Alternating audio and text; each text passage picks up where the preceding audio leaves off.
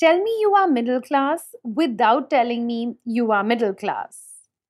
Bad things happen to you if you are a teenager and out of house after 7 p.m. and absolutely nothing wrong happens in the broad daylight. No younger sibling has ever bought a new pair of jeans. A soup is not a soup unless it's 1/2. All gift wrapping papers, make it under the mattress.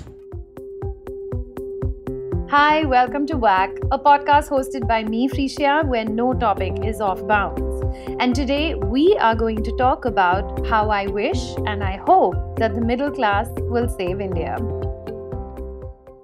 Have you noticed how all stand-up comedians profess to being middle class? I feel like there is an embarrassment that I seem to catch in either being too rich or too poor. Now, we see this on social media all the time as well.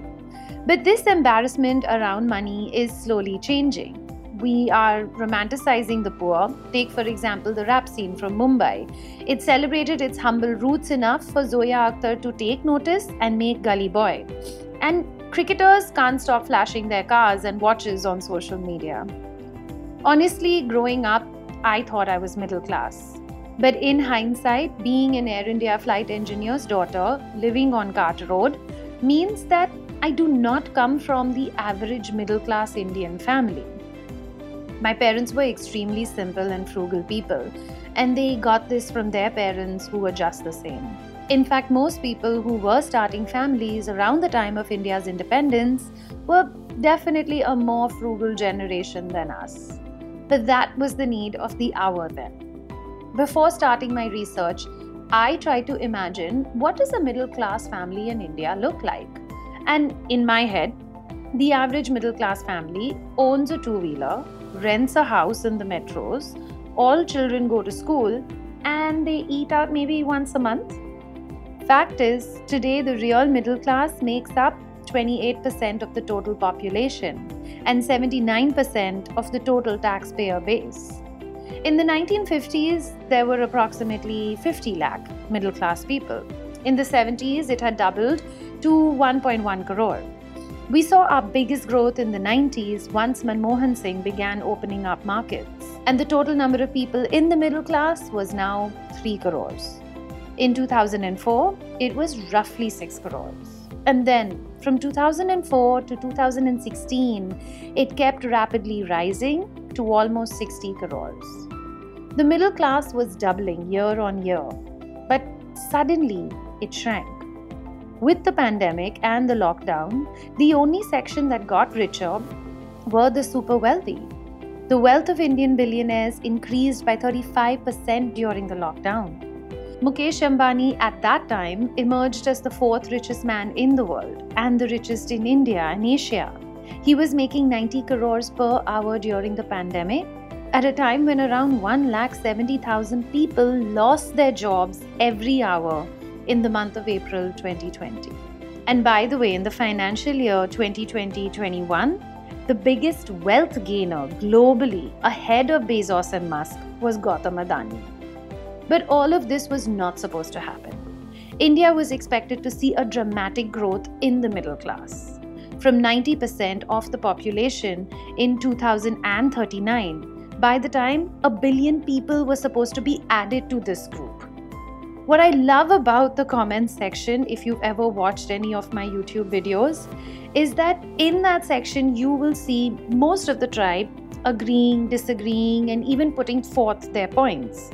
But if you ever go and check that section out without fail, there will be 2 or 3 people who will accuse me of being a socialist left-winger or a supporter of the ruling party, as if opinions on these matters can only exist in a black and white world. Irrespective of your political beliefs, if you do not see a problem with middle-class numbers shrinking, please put across your point of view. Send me an email. I would love to hear your thoughts. My email ID is in the description. The Indian middle class is amoebic. It's not got any major structure. What I mean to say is that groups of people are constantly falling in and out of what it contains. And I think this is mainly because of the large informal economy. In the modern democratic world, a large middle class is an excellent thing for a country to have. There are fewer haves and have-nots, and the general population feels empowered. Empowered people hold their politicians to task. They force them to run the country better, making sure that rules, regulations, and systems do not serve only a few. Things like public transport, education, and legal protection of one's rights all rise in a positive direction. And that is why this subject is so important. In India, the poor live on $2 or less daily. Now that's roughly 148 rupees. The low income lives on roughly 148 to 743 rupees. Middle income, that moves to around 743 to 1,487. Then you have your upper middle income, which is 1,487 up to 3,500 approximately. And then you have your high income, where people are living on 3,750 rupees and much more daily. The Pew Research Center found that 32 million people fell out of India's middle class in 2020, and that represented more than half that had gotten added to this category since 2011. Basically, India's wealth pyramid just got bigger at the base. If you've never seen what India's wealth distribution pyramid looks like, I strongly suggest that you go on Google, type these words, and take a look at it. Like any other pyramid, the wealthy are right on top, just at the tip, less than 1%. And the bottom base of the pyramid is very heavy with the poor. As diverse as India is, so is its middle class. There's many different definitions of middle class in our country. There's your small and secure middle class who are in the formal sector, or the kind of people who have a secure business. Let's take for example like the owner of your popular local Kirana store. Then there is a large middle class which has your street vendors, drivers, staff who are paid reasonable wages because of the skills that they possess. Then there is something that is called the new middle class, and this emerged during a report that was done by Hurun India. They found that this new household category has an average savings of 20 lakh per annum. And Hurun India pegs the total number of these kind of households at around roughly 6,33,000. This new middle class in India has started dealing in shares and they're getting richer. But for now, they will still stay within this very large middle class category. Then, of course, there's the rural and urban middle class. A study was done by Aslani where they found that in 2019, contrary to most assumptions, a large group of the Indian middle class resides in rural areas. They found that almost 52% of the lower middle class, 32% of the new middle class, and more than 23% of the upper middle class, they all lived in rural India. 3 economists, Milan Vaishnav, Nilanjan Sirkar, and Devesh Kapoor, they went and asked roughly 68,000 Indians across India whether they considered their families to be middle class. And what's really surprising is that only 49% of them answered as yes. Sometimes I feel that middle class is a way of life. Some people might be really rich, but they like to live the middle class life, like our grandparents, which I mentioned earlier. Half of our population is below the age of 26, and this is a very young working population. And if all goes well, India soon will have a middle class that will be the largest in the world. They're even pegging that this might happen by 2025.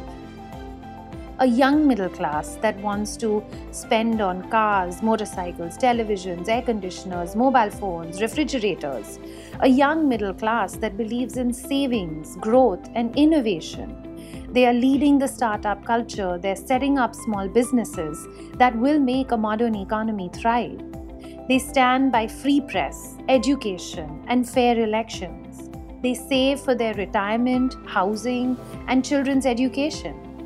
All these things they will do for themselves. But my hope is that they will also be a more socially aware group of people who are not swayed by bribes, false information, and religious fervor.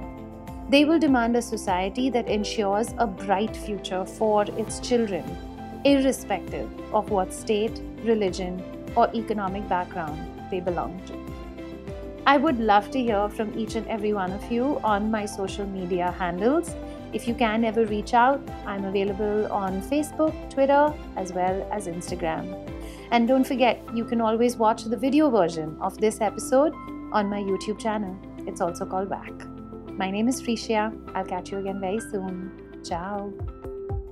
Thank you for listening to this episode of WACK. To make sure that you don't miss out on a new episode, subscribe to and follow the show on this app right now.